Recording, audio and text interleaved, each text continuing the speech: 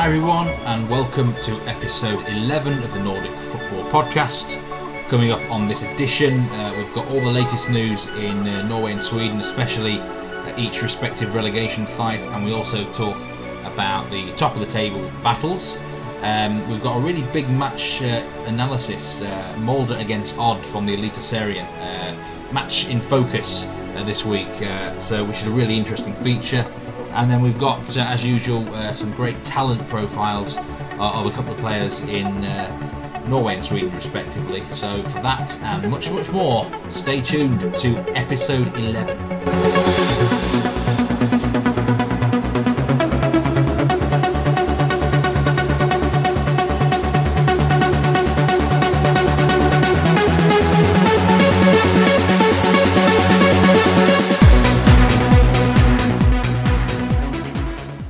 Hello everyone and welcome to episode 11 of the Nordic Football Podcast. I'm Steve Wiss and I'm joined by Jonathan Verdukba.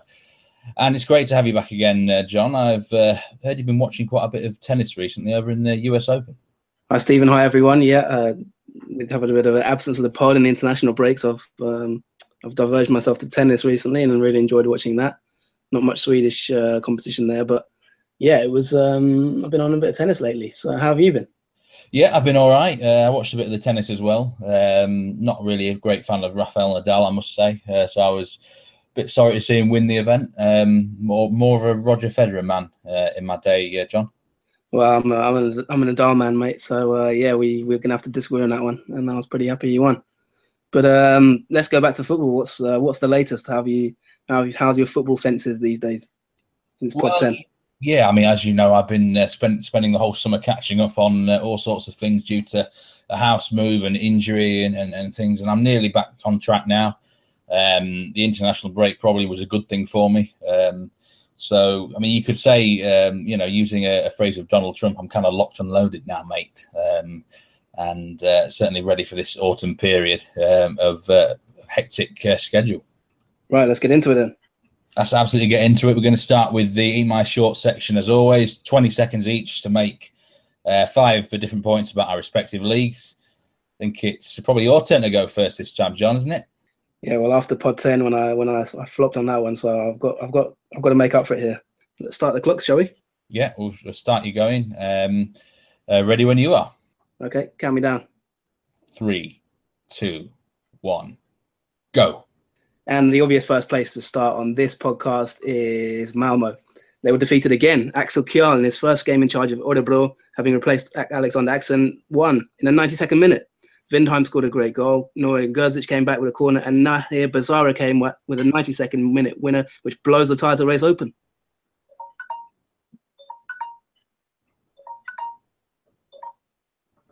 Yeah, well, in the title race in Norway, Rosenborg lead was cut to 3 points by Sarpsborg victory, but 2 hours later, the team from Trondheim back at the top of the table thanks to Nicholas Bentner goal, and also Samuel Adbing Benro came off the bench to make it 2-0 against Strømsgodset, so they're still 6 clear at the top. Yes, and it's Djurgården who are challenging the champions Malmo at the moment. They're up to second now after ending IFK's long unbeaten run at home. It's been years since IFK lost at home, but their fortress has been breached now in a 3-1 win. Emre Bati was in sensational form. The gap's now 7 points. Can Djurgården maybe push for the title?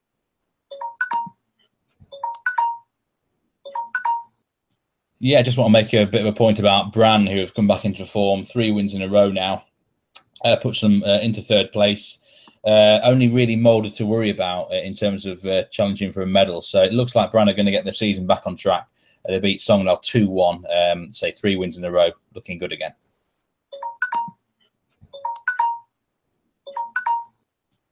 Yeah, now we're moving to Stockholm. Some 29,306 fans packed into the Tele2 Arena for the big derby between Hammarby and AIK in Stockholm. Par Dibba opened the scoring for Hammarby after some woeful defending, but a Christopher Olsen beauty of a free kick made it 1-1. AIK had chances to win it, and they might regret it.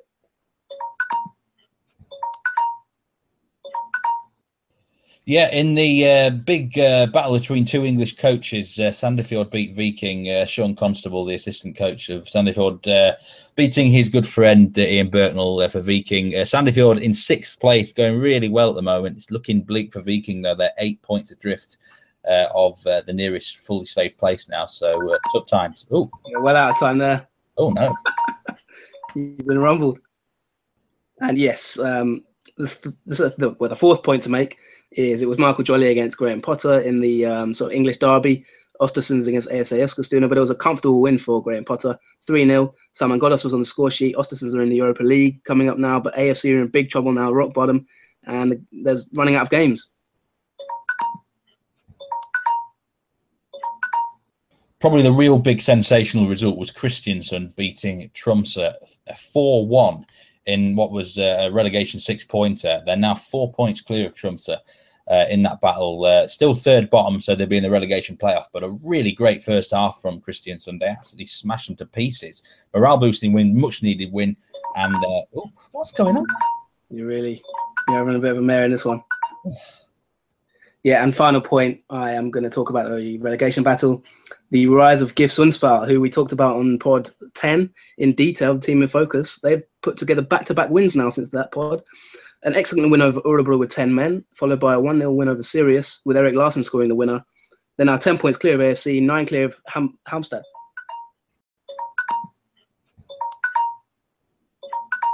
Yeah, I'm just going to talk about the top goal scorer award, and Owe Umoe-Wanfro has gone four clear now of his nearest rival after scoring at the weekend.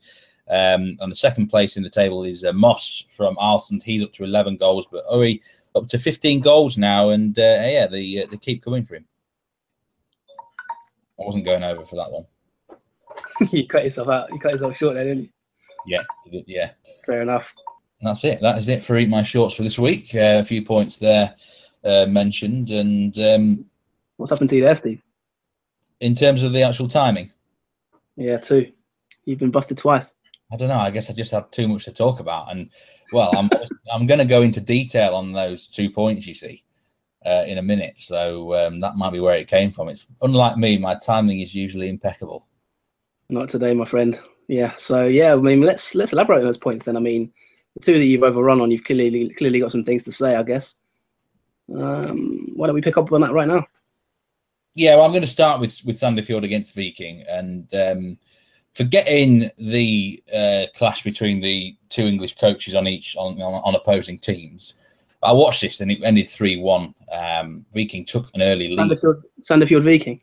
Yeah, I think you've got a bit of a disclaimer to make here on this one, haven't you?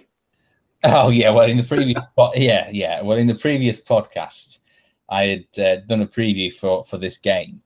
And it was the next league match, but I had unfortunately got the wrong time for it. It was this weekend, not the weekend before the international break, because they had a cup round scheduled for there, which completely forgot my attention. So, yes, I was a bit off schedule with that one on the previous pod, but the match has now taken place. You talk about impeccable timing. I make that 3 weeks out of sync there. But yeah, nobody actually commented on it, so hopefully we got away with that one until now. Yeah, I guess I was just kind of too excited about the fixture. Maybe, I don't know. But Viking took the league thanks to one of their new signings, Ghislaine Goessen. And at that point, I was thinking, hey, they're on it here. It was a reasonably good first 20 minutes from Viking. But from that point onward, Sandefjord just took over completely, dominated the match. Carlos Gross-Muller got 2 goals, and I know there was some criticism about them signing him, weren't they, in the summer from certain parties, that, too old, overrated, no need for him. But, brilliant technical quality in this league, and it's a class above a lot of other players. So, yeah, really good from Sandefjord. They're going from strength to strength. They've recruited well. They've got a good system and tactics in place. They're 6th place. And, if they weren't so far outside the medal spots, you could say, they're a dark horse for a top 3 position. They still might be. You never know if they get on a good run, but they certainly look well clear from relegation now. We talked about we had an interview, didn't we, on a recent pod with their assistant manager. Mm. So I guess I've got a question for you just quickly there. What's kind of changed since then? I mean, what's been, at that time, I think they were fighting to avoid relegation. Am I right? Yeah, well, when we had Sean Constable on, they were going reasonably well, although in a little bit of a rut, I suppose you could say. And they got beaten by Rosenborg 5-1 not long afterwards.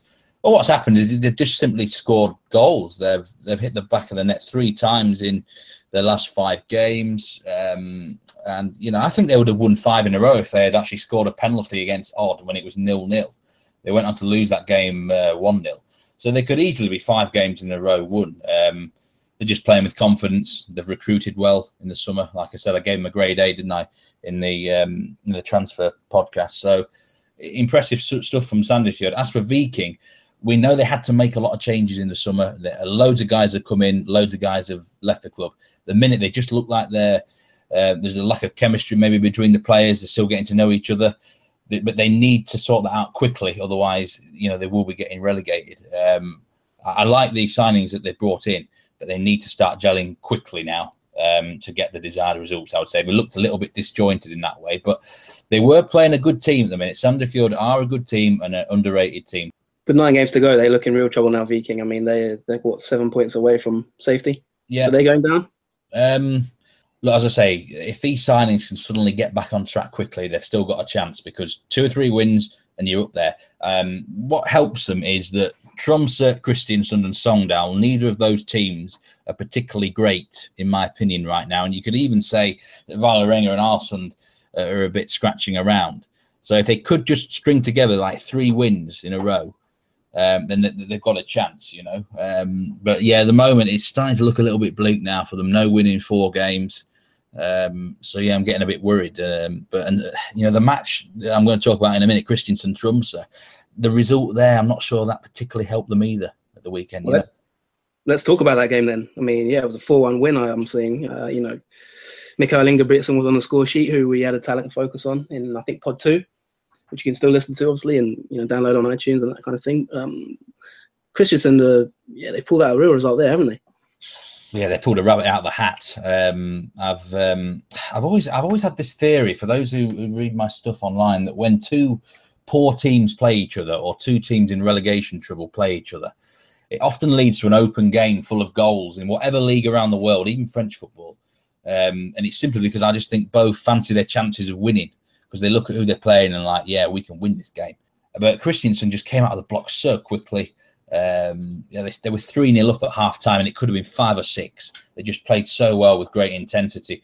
Tromsø just weren't ready for what hit them. They were bad, but I've got to give Kristiansund a lot of credit here. They came out so well, and they dominated the game 4-0 up after 50 minutes. And, they could have had a few more. Massive win for them, because I feel that they do need to get a few points on the board. I do think they're going to go down. For me, they will finish in the bottom 2. One of Tromsø or Viking, I think, will overtake them.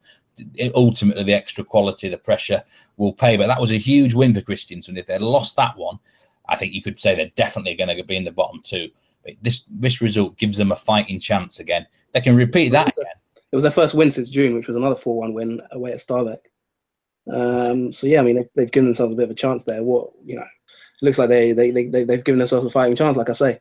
Yeah, they certainly have. I don't really rate them that much in terms of quality, but that was a massive win. Tromsø, what you got to remember with Tromsø, they're going to have half their games that left are going to be at home, right in the north of Norway, and if they need to get a win in those fixtures against anyone, even a good team, I would absolutely back Tromsø to get it right. So, yeah. Anyway, it's moving on. Staying with relegation, and Sweden at the moment, it's getting. Again, pretty tense down there. There was a massive win for GIF Sundsvall, wasn't it, at the weekend, John? Yeah, well, it's ironic, really. I mean, as soon as we start talking about them, as a team of focus, and that on that podcast of Pod 10, I kind of predicted that they would probably go down if things continued as they were. I don't know if maybe the manager, Joel Sidegan, has been listening to that podcast, because he's, they've pulled off back-to-back wins since. Maybe it's woken them up a bit. They've really turned it around at the moment, and they've been very impressive. Yeah. I mean, obviously, they'd lost to Kalmar in a real big relegation battle that week before the Pod 10 when we featured them. But their next game was against Örebro, and they really pulled out a fantastic win there. They came back. They had 10 men, and they're 1-0 down, and yet they managed to come back and win 2-1. Linus Hellenius and Peter Wilson came back with late goals in the 79th and 83rd minute. even despite the fact they played the last half hour with 10 men and a goal down. So yeah, that was a real show of character, massive show of character. And then this weekend just gone now, they've pulled off a 1-0 win away at Sirius. So yeah, Sundsvall have really given themselves a lifeline here. Yeah, and before we talk about the bottom three teams, Kalmar, their form has really improved, hasn't it, since they changed their manager? They're up to 12 now, and actually 5 points clear of relegation. I mean, it's really been impressive how they've turned it around, isn't it? Yeah, well, Kalmar, I think we actually had a question from a loyal listener about them and asking us, what's been the factors in their turn in form. I think I'm going to actually park that one till another week because I'd like to actually focus on Kalmar in a bit more detail. Because yeah, it's been another big story, and I think that would be interesting to cover, perhaps in a slightly bit more detail. But I think, they had their run a bit earlier. The win against GIF, 3-4 weeks ago now, that really pulled them out of the trouble. And that's actually put GIF Sundsvall into trouble, and Jönköping as well now. Jönköping are now in the relegation zone. It's looking really unlikely that Halmstad and AFC are going to get out of it as things stand now. I mean, there's 8 games left, and now there's a 7-point gap to the relegation, playoff, and a 10-point gap to GIF, who are outside the danger zone. It was a really sort of crushing defeat for AFC, I think, although not many would have expected them to beat Östersunds away, given the kind of football they play. But Halmstad as well, they were crushed by Häcken, and they're looking kind of hopeless as well, to be honest. And I might have to revise my transfer grade for them because they're not really, the signings haven't really worked. And I think they look like, they're quite sure to go down now the way they're playing. Yeah, I mean, the bottom three certainly look in the shit. AFC, Eskilstuna, to be fair, of the three, are in better form, aren't they? I think you can let them off losing to Östersunds, can't you?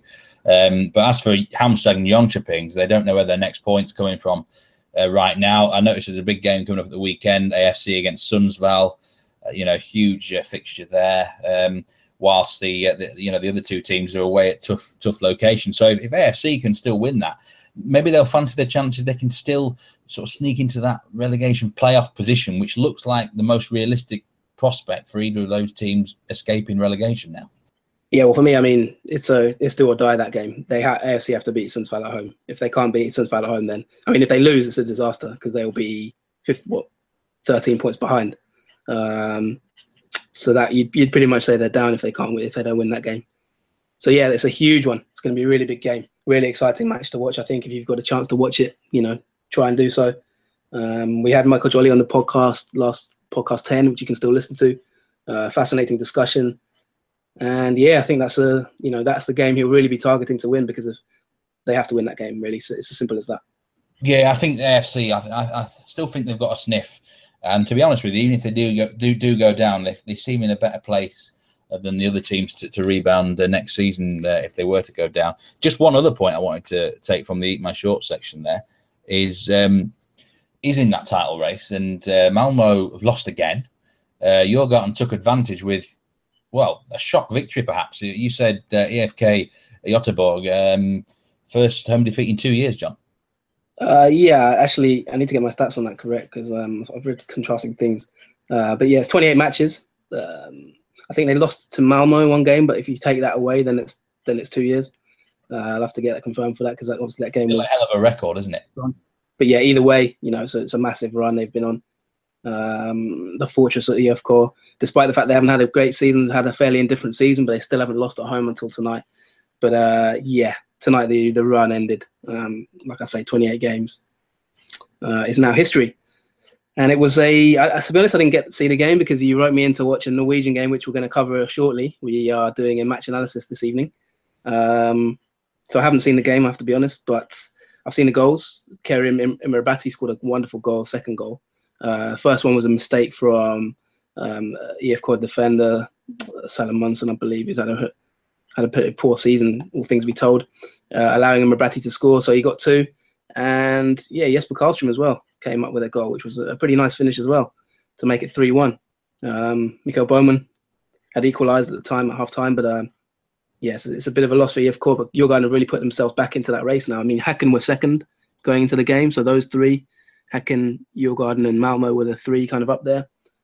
AOK dropped points, obviously, and Djurgården are looking like maybe they're the ones who can challenge. I mean, if Malmo keep losing the way they're doing, they've taken their eye off the ball. It's as simple as that. Yeah, I was just going to ask the question for those who got Malmo on their betting slips at the start of the season to win the league. To be fair, you'd have had to stake quite a lot of money, wouldn't you, to get good odds, because the price on them would have been very short. But are they safe? I mean, the lead was monstrous, wasn't it, a few weeks ago? Now it's down to 7 points, and it's still a good lead, but surely they can't cock this up, can they? Good question. I think complacency set in. Obviously, they sold Pavel Sibicki to Leeds, your team there, Steve. So he's gone off now, which is, he's one of their talents, and they've had quite a sort of player turnover, I think, which hasn't really helped. I think players are still integrating. Some have left, which I don't think has necessarily helped them. But I think it's sheer complacency, to be honest. They're the best team in Sweden, as Michael Jolly said on podcast number 10. They are the best team in the league, but they lost to AFC, who are bottom of the table. They've now lost another one. So, yeah, they're, if they keep, if they lose another one, it's 4 points, then you're really looking at a title race, to be honest. I don't think many Djurgården fans maybe would say they'll win the league, but they're targeting a European place at least, and they look on course to get it. Yeah, I think it's going to be intriguing how it actually goes. I would still imagine Malmo will do it, but it certainly made things a little bit more interesting. At the minute, 7 points clear, Rosenborg 6 clear in Norway, so it's looking like the two favourites will get home, but you never know, do you? Yeah, I mean, it's similar to Rosenborg, isn't it? They sort of won, and they look like they should win the league, but there's been a couple of player departures in Norway that maybe might affect things. Am I fair to say that? Yeah, I feel I've got to talk about this because these were done obviously outside of the main Norwegian window. We'll start with Gia Sahid, who I've talked about before on this podcast a few times. He's left Vålerenga to Apoel Nicosia in the Cypriot League, and he gets to face the likes of Real Madrid, Spurs. So really a good move for him, I would say, but a really big loss for Vålerenga because obviously they can't replace him. And he was the best player in the team by a long, long way. Great technical player who created a lot of their goals, scored quite a lot of their goals as well. And really now Vålerenga, they're only just a few points ahead of the relegation playoff position, which would be quite sensational if they were to get dragged into that. They've moved to a new stadium. One positive for Vålerenga is that they are in the semi-final of the cup now, at least. Yeah, in terms of the league, losing Gia Sahid is a massive blow for them. Although it was kind of expected that he was going to leave. Is this the lad that you said on the last pod looks like a bit like a cricketer? Yes, a bit like Virat Kohli, the Indian cricketer. Yeah, I mean, for those who haven't heard that pod, I mean, we did a great in-depth analysis of Vålerenga. So, yeah, it's a shame to hear that Zahid's left already. You did say, actually, that he was going to be off, and, lo and behold, he's gone. I mean, how will that affect them? And just very briefly, I mean, what was the fee from Apoel? What was the kind of details behind the deal? Do you have any more information on that? I don't actually know how much it was at all. I couldn't quite find out decisively. But irrelevant to whatever fee it was, basically, you've just kind of sacrificed the rest of your season by getting rid of your best player by a long way and not having a replacement at all. And not having the chance to get a replacement either.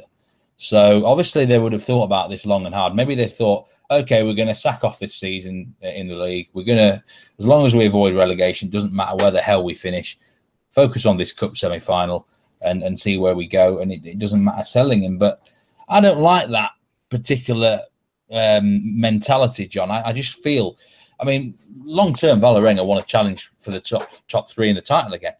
And to do that, I think they need to end this season with momentum. I said that on the pod when we talked about them in detail. They need to finish with momentum. That is not going to happen now, especially if they have a run in the cup final. That's all that's going to be on their minds, isn't it? I could see them probably only just about escaping relegation now.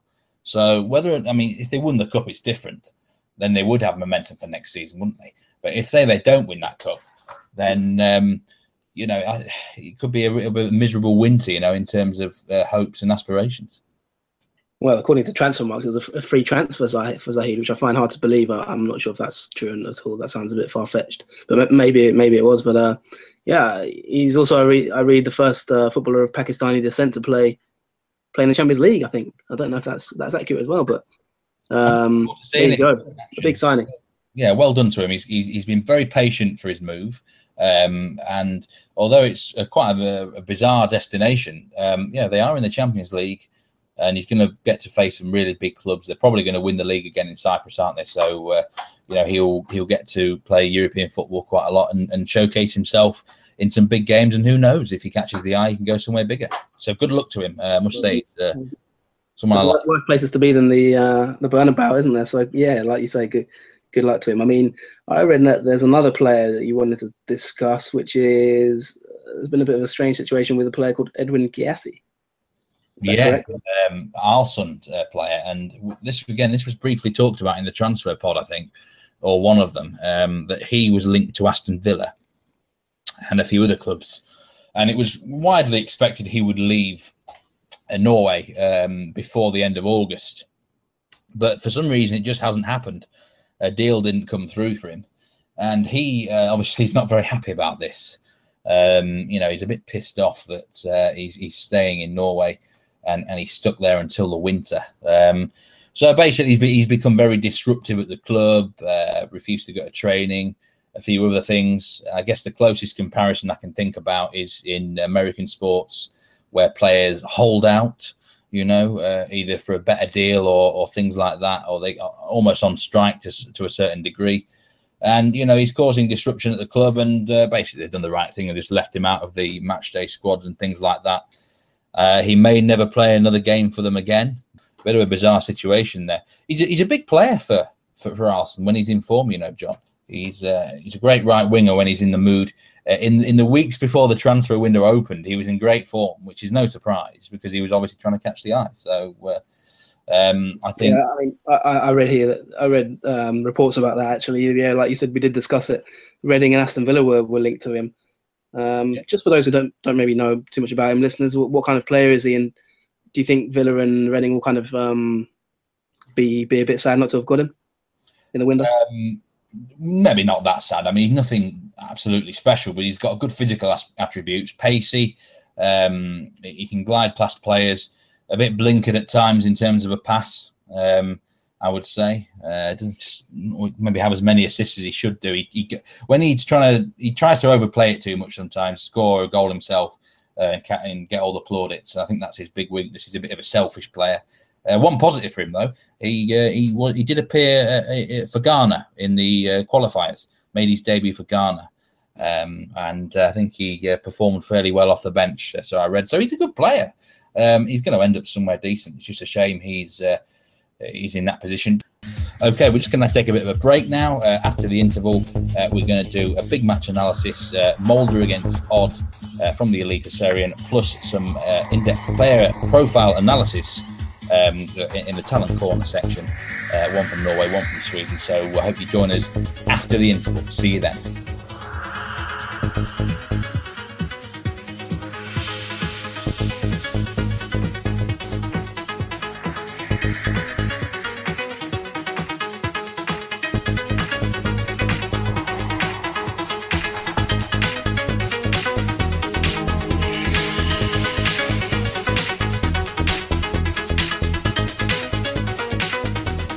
Welcome back to part 2 of the Nordic Football Podcast, episode 11. We're going straight into it now. We're going to do a match analysis, which is something we haven't done for several weeks. In fact, it's another section that we have, semi-regular. And we are, I think the last one we did was AIK Ostersund's, which was well over 1 to 2 months ago, maybe. We're going to go back to Norway now, and we're going to do a match analysis on a game that Steve is going to introduce to us. Yeah, it was played on Monday night, Molde against Odd. Quite a high-profile clash in terms of two of the bigger teams in the league, and I managed to rope John into watching it, persuaded him. But at half-time, I think you were probably wishing that we hadn't chosen this match, John, because the first 45 minutes, there wasn't really a lot happening, was there? Yeah, that's a bit of an understatement. I mean, it was, I think I tweeted a picture of someone in the crowd who he had taken his girlfriend, I believe, or maybe his sister, and he had his sort of chin in his palm of his hand, and he looked like he was about to fall asleep, to be honest. And that, I think, summed up the mood of the entire crowd. But it did pick up in the end, and there were some interesting, observations from the match. I mean, let's start with the context of the game. What was the importance here? Why are we featuring this match? And what did it mean to both sides? I believe one of them, it was a must-win game for at least one, right? Yeah, if Molde want to finish in the top 3 this season, I think they really had to win this game, because I mentioned earlier on, Brand's form's picking up. Doesn't look like Sarpsborg are going to be dropping out of the top 2 either. 3 either for much longer. Big game for them.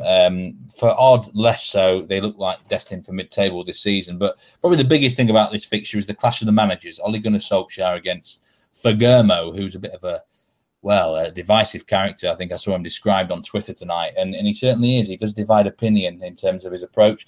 But yeah, big sort of manager matchup. 2 of the bigger clubs at the start of the season, they would have been sort of in the favourites to be challenging for like 3rd place, or even 2nd.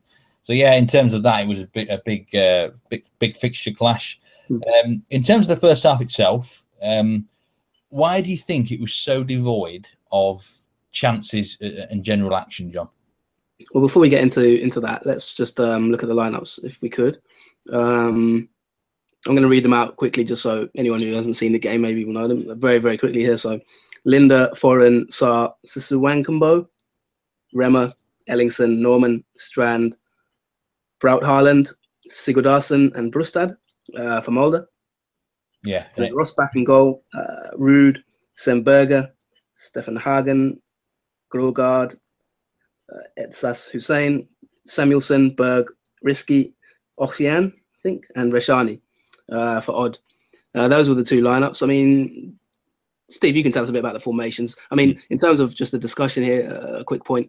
Obviously, Norwegian football isn't my league, it's Steve's league. So I watched this game as an individual, kind of observing it and analysing it, maybe from a scouting perspective and kind of looking at the game in general to learn about the 2 teams. Whereas Steve covers the league inside out, knows the form of both teams in depth. He knows the systems they play, knows about every single player, in detail. So he's going to talk about it from the more sort of wider context, while I'll talk about the match from a kind of observational point of view. So, I saw the formation of Steve. It looked to me like Molde were kind of a 3-4-3, maybe a 5-3-2 when they weren't in possession. But it seemed to kind of, it was a bit jumbled, I thought, compared to Odd, who had a bit more of a kind of, solid kind of setup that they were more kind of sure about themselves. Am I right in saying that? And what was your interpretation of the kind of the formations and the tactics there? Yeah, you're absolutely spot on there. Both of these 2 teams are have been very predictable in terms of formations recently. Odd have been 4-3-3 for as long as I can remember under Fergermo. That's what they do, and you're right. They stick to their positions. Rigid, disciplined sort of formation. And they've got players playing in those spots who are natural in every single one of those positions. No one's out of position. And so everyone's very comfortable where they're playing. Molde, on the other hand, I mean, this has been a new sort of formation for them this season. And Ole Gunnar Solskjaer has this habit of playing guys out of their natural comfort zone to fit his formation. And he likes this sort of extra fluidity and versatility with guys. So, for example, you got someone like Sisuwankambo, who is a right wing back, really, but he's been all over the shop this year. Centre back, centre midfield, left midfield. I mean, today he was sort of the right defender in a back 3. And there's a couple of other examples as well. Babacar Sarr. I mean, yes, you could say he can be a centre back, but his best position is definitely a bit higher up the field. In defensive midfield. So, yeah, you were right when you say that, there was a bit more wondering going on in terms of the Molde lineup. But, that 3-4-3 really just could not penetrate Odd in the first half at all. They didn't have any intensity, did they? I mean, my impression was Molde kind of sort of saw more of the ball, but they didn't manage a single shot on target in that first half. Odd, although they had their kind of solid formation and they looked to kind of stay, a bit deeper and weren't really committing too many men forward in attack, they actually I thought looked more creative. Played several diagonal balls kind of over the top. They knew what they were doing, really. A bit of an artillery sort of tank type thing where they just threw balls in over the top from, diagonal balls. Maybe looking to exploit kind of the wing-back system of Molde, if you can call it that, really, because it did move around a lot. Sometimes there was 4 in defence, sometimes 5. But yeah, they did seem to find pockets in behind the kind of right-sided centre-back and the left-sided centre-back of Molde. Balls over the top from Risky and Rashani in general, Hussein at times as well, which I found interesting. It was an interesting tactical point, I thought. I mean, yeah, like you said, Molde's defenders were very high in the first half, I thought, and Siswankamba, I'm gonna struggle with that guy's name, but yeah, as a Swede, I should really be getting it right. But yeah, he was often well beyond the halfway line, sometimes in a more central position. So I don't know, that touches onto what you said about the versatility of the team. I mean, it seems like Solskjaer really does like his players moving around all over the shop, right? Yeah, he does. And I personally, if I was a manager, I would not be playing players out of their natural positions unless I was forced into it because of ridiculous injuries or suspensions or whatever. He's not in that situation right now. And, Siwan Kamba, to be fair to him, he didn't have a bad game, did he? He tackled well, and his pace got him out of a bit of trouble. But that is not his best position on the field. And there's a few other guys as well. And, yeah, I think he's just kind of hoping that players settle into their new roles well and they have natural versatility. Look, he sees them in training, obviously, so he knows what these guys are capable of, and it might be a bit of unfair criticism, but I'm not a great fan of it, John, to be honest. All year, I mean, they're one of the hardest the formation isn't hard to predict, but the actual lineup can be, because you can end up with a guy at left midfield and he's normally like a defensive midfielder or something. And I hate that sort of thing. It really annoys me. And I'm like, well, what the hell is he doing there? What's he doing there? Sometimes it can work, sometimes it doesn't work. But to me, it's a little bit too disjointed. Yeah, I mean, I do agree with you there. And I think they looked a bit jumbled at times. They looked toothless in the first half, really, despite their kind of maybe superior ball possession. Yeah, part of the reason for that, I mean, there was only really maybe 2 chances of note in the first half. It went in 0-0. Sigurdarsson had a poorly timed run offside when he was in a good position, I thought. Oliver Ossian had a good chance in the 32nd minute on the volley from a left wing cross, but it was a poor finish, well wide, well over. And so he went in at 0-0. Linda had made a few good saves in the Molde goal, actually. One from Risky. And Odd, even though they were inferior in possession, they kind of were more potent going forward. But it all changed just after half time, didn't it, really, Steve? Molde opened the scoring. Yeah, and I have to say, if this goal hadn't happened, we may have ended up with a 0-0, to be honest. But I tell you what changed for me were 2 things with Molde. I think Solskjaer has obviously given them a bit of a bollocking at half time, demanding more from the players. But they came out with an awful lot of more intensity, quicker passing. The tempo was bigger. But I think the other big thing here was the midfield runners, Ellingson, Norman and Strand. They really were getting into the game a lot more. A lot more runs forward, causing problems to the defence. And there was a period, certainly from sort of when the first goal went in, which was a lucky deflection, I must say. 10 minutes after that, Odd were really on the back foot. Then they came back into it again and then probably deserved the equaliser through the penalty spot. But how impressed were you with Molde's start to the second half, John? Reasonably impressed. I mean, it was an own goal, wasn't it? And it took a deflection, really. It was all over the shop in terms of the strike itself. So they were slightly fortunate there. I mean, the stats said they hadn't had a shot even after that goal had gone in on target. So that was quite a quirk. But yeah, I mean, Ellingson made a good run.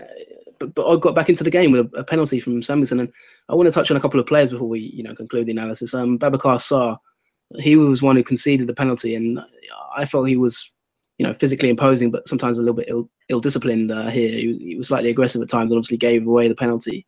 What was your interpretation of his game and him in general? Is he, is he quite highly rated? And also, did you think it was a penalty? Yeah, I think it was a penalty. I think he got too much of his man. And stupidly, I think it was fairly close to the referee, which is not a particularly clever thing to do, is it? Sarr had a really interesting game. Sometimes he's really makes some crucial blocks, interceptions, and I've noticed this the rest of the season actually. He's sort of the last man line of defence sometimes. But yeah, he's if he was in a 4-2-3-1 formation in a defensive midfield role, or even playing a lone defensive midfield, he could dominate that midfield completely. So I just think it's bloody stupid why he's at centre back. And I think overall he had a good game. But yeah, for me it was a penalty. What did you think? Yeah, it seemed a penalty to me. There wasn't too many complaints. A good sort of composed finish from Samuelson, and it was 1-1. There was a big chance just before that with Etsatz Hussein, a fantastic save from Linda, and Ossian was a really poor follow-up. Across into the box, Hussein first time unmarked, but he couldn't finish. From there, kind of Mulder had nice passing, but no real cutting edge. And the game, it looked like they needed to up the intensity to really, they kind of drifted to that point, maybe expecting to win, and the goal kind of shook them a bit, didn't it? And for a while, it didn't really look like upping their tempo was something they would really be capable of, did it, Steve? No, it didn't. But they were a much better team for it, weren't they? And I thought in the last 20 minutes, Odd were the better team. They really put some great balls forward, some lovely direct balls, not in the air, but on the ground. And a good substitution was made around the 75th minute when Ladanovic, the youngster, came on for Rashani. And he really had a massive chance, didn't he, to make it 2-1. He should have scored. And he made a few other good movements going forward. They should have won it. But then right at the death, Molde nicked it. Thomas Amang came on, and it was a header in off the post. And I think it was not a deserved win for Molde, but they got the job done. But in Classic terms of, Solskjaer, wasn't it? Classic Solskjaer. Yeah, classic Solskjaer. He was like that at Man United every day. Just want to talk about, in terms of players on the field, the top 2 or 3 guys in this game. Who caught your eye, John? It was, good question, really. I mean, I've listened to you say his name twice now, so I thought hopefully I can get this one right. But I really was quite impressed with Isaac Siwan-Kambo. How's that? Perfect. Cheers. Yeah, and looking at his playing history, actually, because he did catch my eye a little bit. He wasn't exceptional, but sometimes you kind of see things that you just 1 or 2 glimpses that give you a bit of an impression of a player. Looking into his background, it was actually at IFK as a youngster, and he's a Swedish under-21 international, which is where I knew the name from. I kept scratching my head, wondering where I'd seen that name before. And he was actually at Chelsea as well, and Derby County for a while. And funnily enough, Angered, which is where he came from, they have a really good youth set up in close to Göteborg itself. So he impressed me. He made some really good blocks, I thought. Second half, he threw his body in a way of one. I'm trying to remember what minute it was. I think it was sometime in the second half anyway. He made a really good intervention towards the end, maybe just after the 78th or so minute.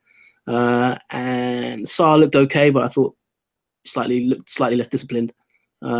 Risky, I thought, looked okay at times. Some of his, shooting and passing was fairly interesting.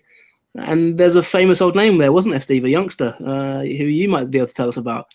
Or Roy Keane maybe could tell us about him.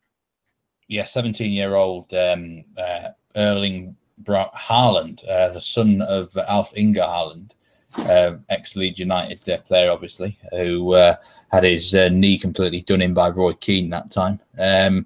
But yeah, I think it was his first ever start in the Eliteserien.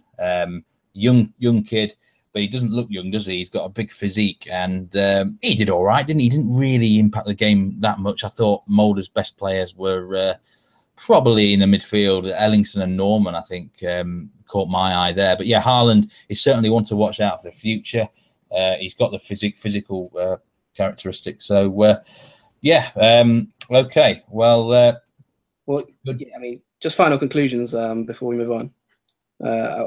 What I wanted to wrap it up just quickly to say is that, I thought Linda came up big when it counted, and obviously substitute Amang, who we haven't touched on, who got the winner.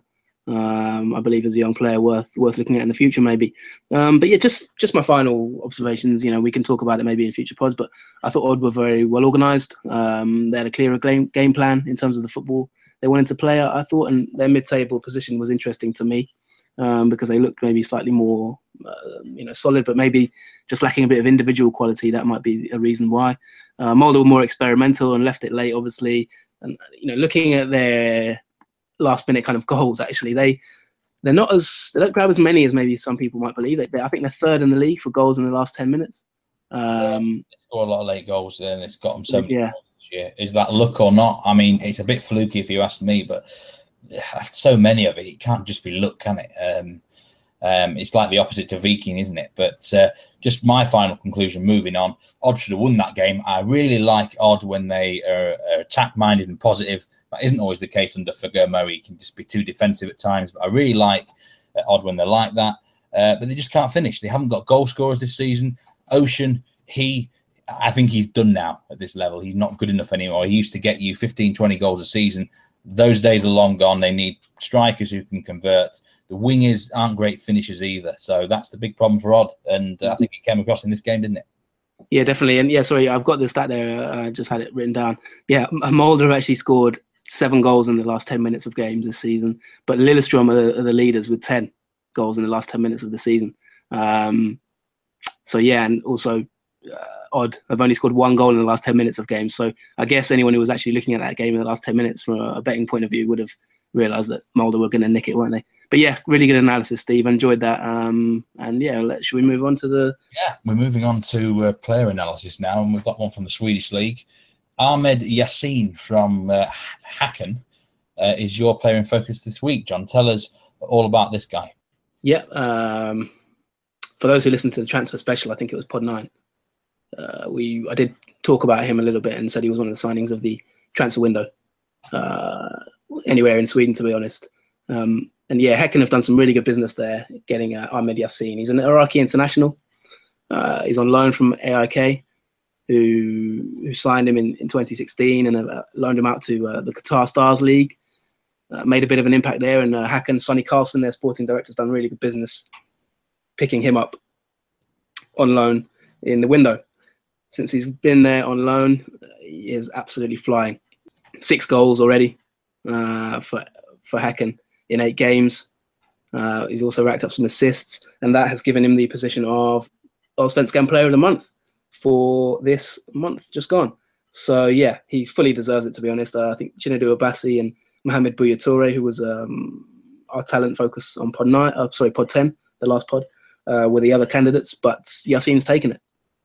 Every time I see Häcken play, and I have seen a few of their games this season, they look a good technical team and a positive team.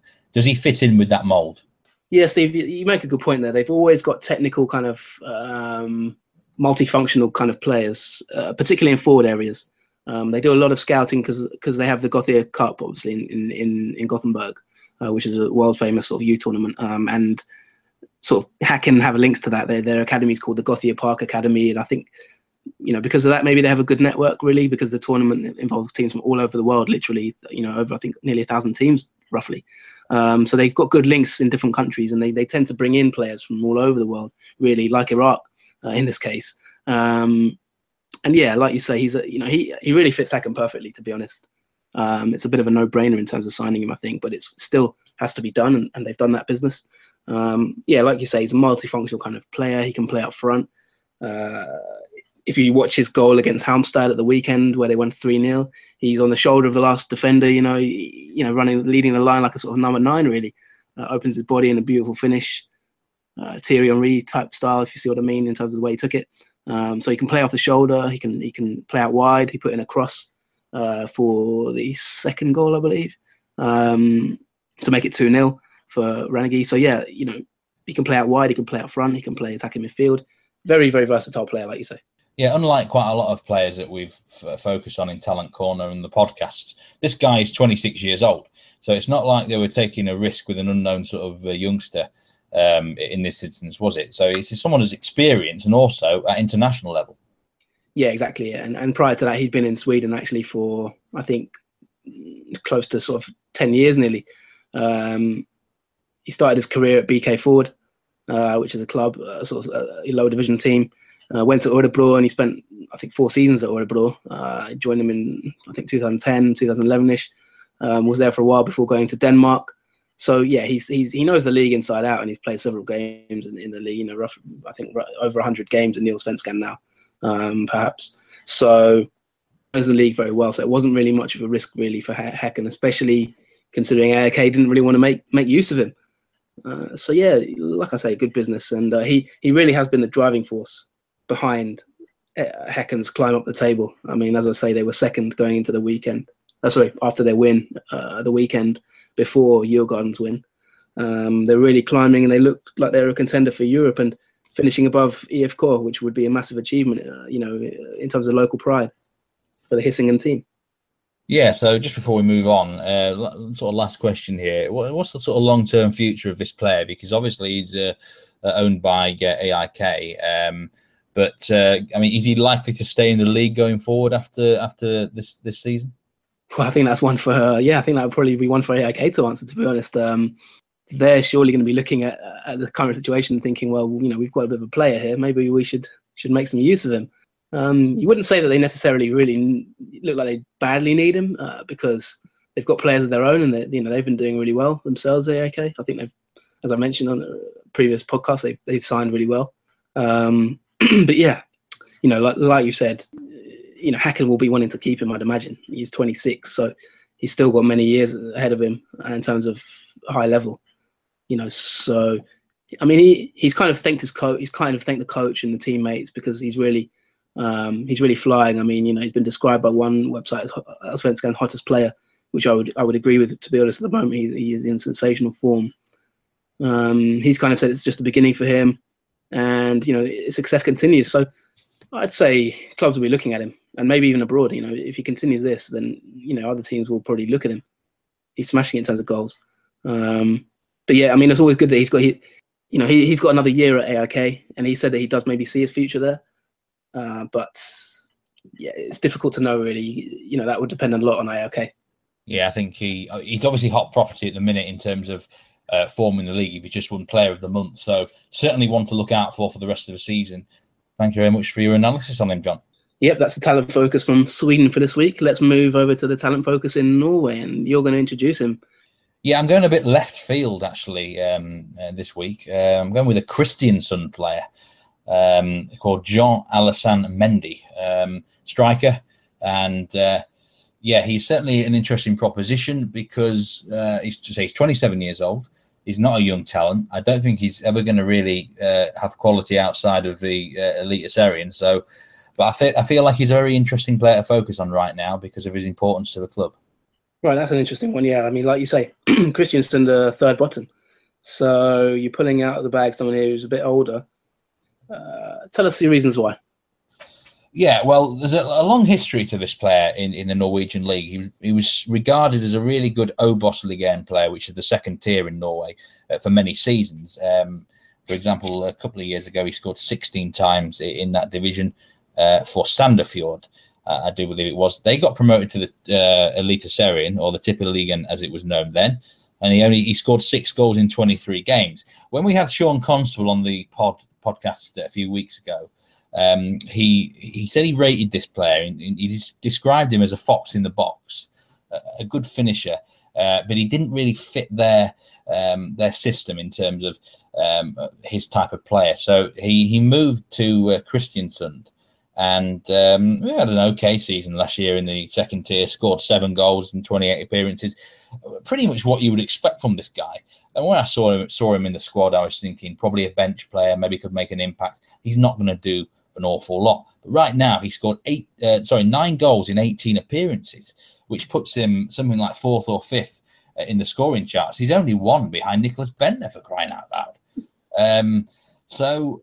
9 goals, and he's made a real impact in games. For example, at the weekend there, I think his energy was superb. He scored the second goal, which was a great finish.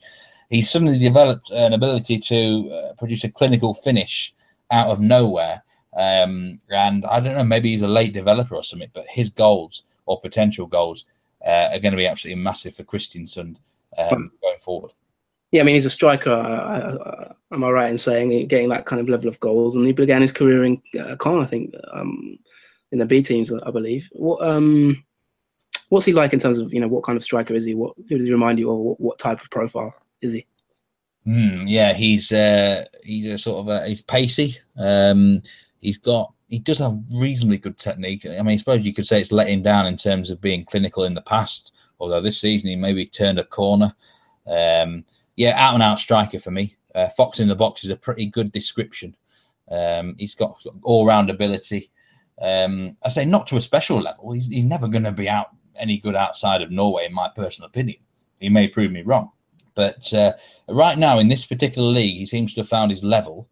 I say good all round sort of striker at the moment.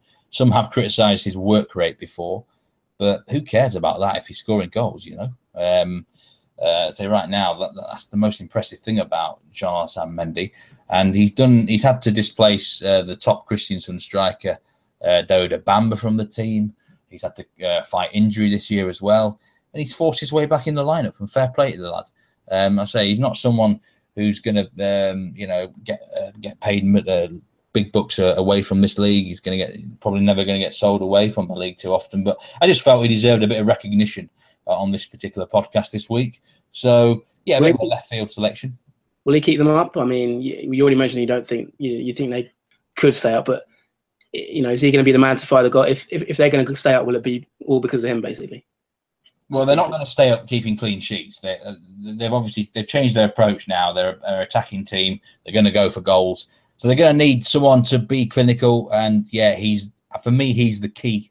If he can keep firing goals in and making a real nuisance of himself up front, then they've got a chance. He's a massive player for them now, Jean-Alassane Mendy. So one to keep an eye out on a sort of a less known team. He's the key man going forward for sure. Fantastic stuff. Yeah, thanks for that. That's so to conclude, Jean-Alassane Mendy and Ahmed Yassin, the talent focuses of this week. And we are now going to very briefly move on to our final section of the week, which is a very quick look at Europe. Am I right, Steve? We're going to look at the European games. I mean, the Champions League starts off this week.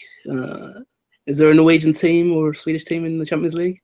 No, as we well known, there's nothing there. But we do have two representations in the Europa League, and I'll start with Rosenborg. They've got a really, really tough trip to Real Sociedad.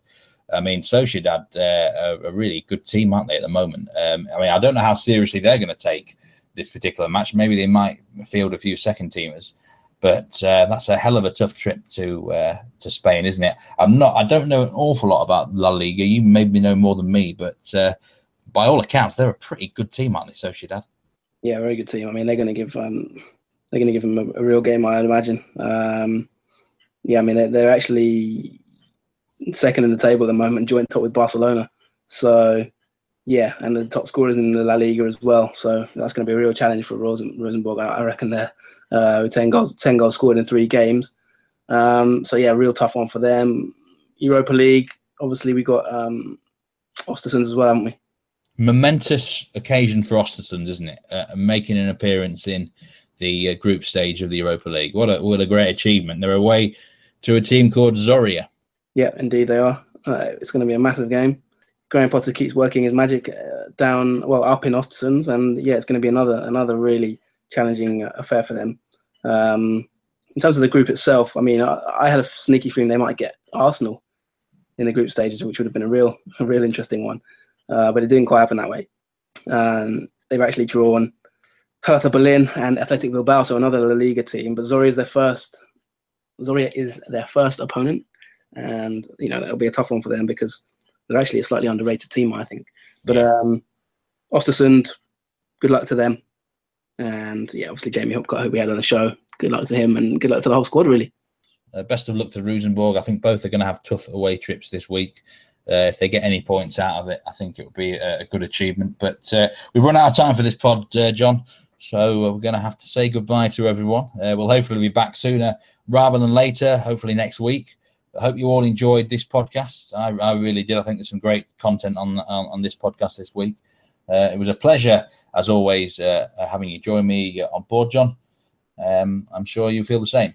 Yeah, really good discussion. I think we'll touch back on the the European results next week. I'm not letting you off this one, Steve. We're going to get back into the weekly regime, I think.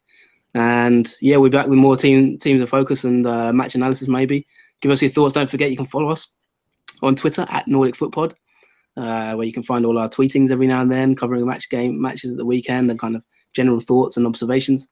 You can also follow us both on our private accounts, which you can find on the Nordic footpod bio. And yeah, if you ever have any inquiries or just want to talk about us, about our analysis and our in-depth kind of knowledge of the both leagues, feel free to get in touch. We've been followed by quite a lot of clubs lately, and people sort of contacting us with various inquiries. And yeah, also we're on Facebook, which is, I think, Nordic Football Podcast. Type it into the search bar somewhere, we should pop up. But yeah, also on iTunes you can subscribe, which I'd really recommend you doing, and maybe even leaving us a nice comment if you think we deserve it. So yeah, for this podcast, I think it's we're just about to wrap up now. Episode 11 in the bag. Thank you, Steve, and thank you to everyone for listening. And good day, evening, or good night.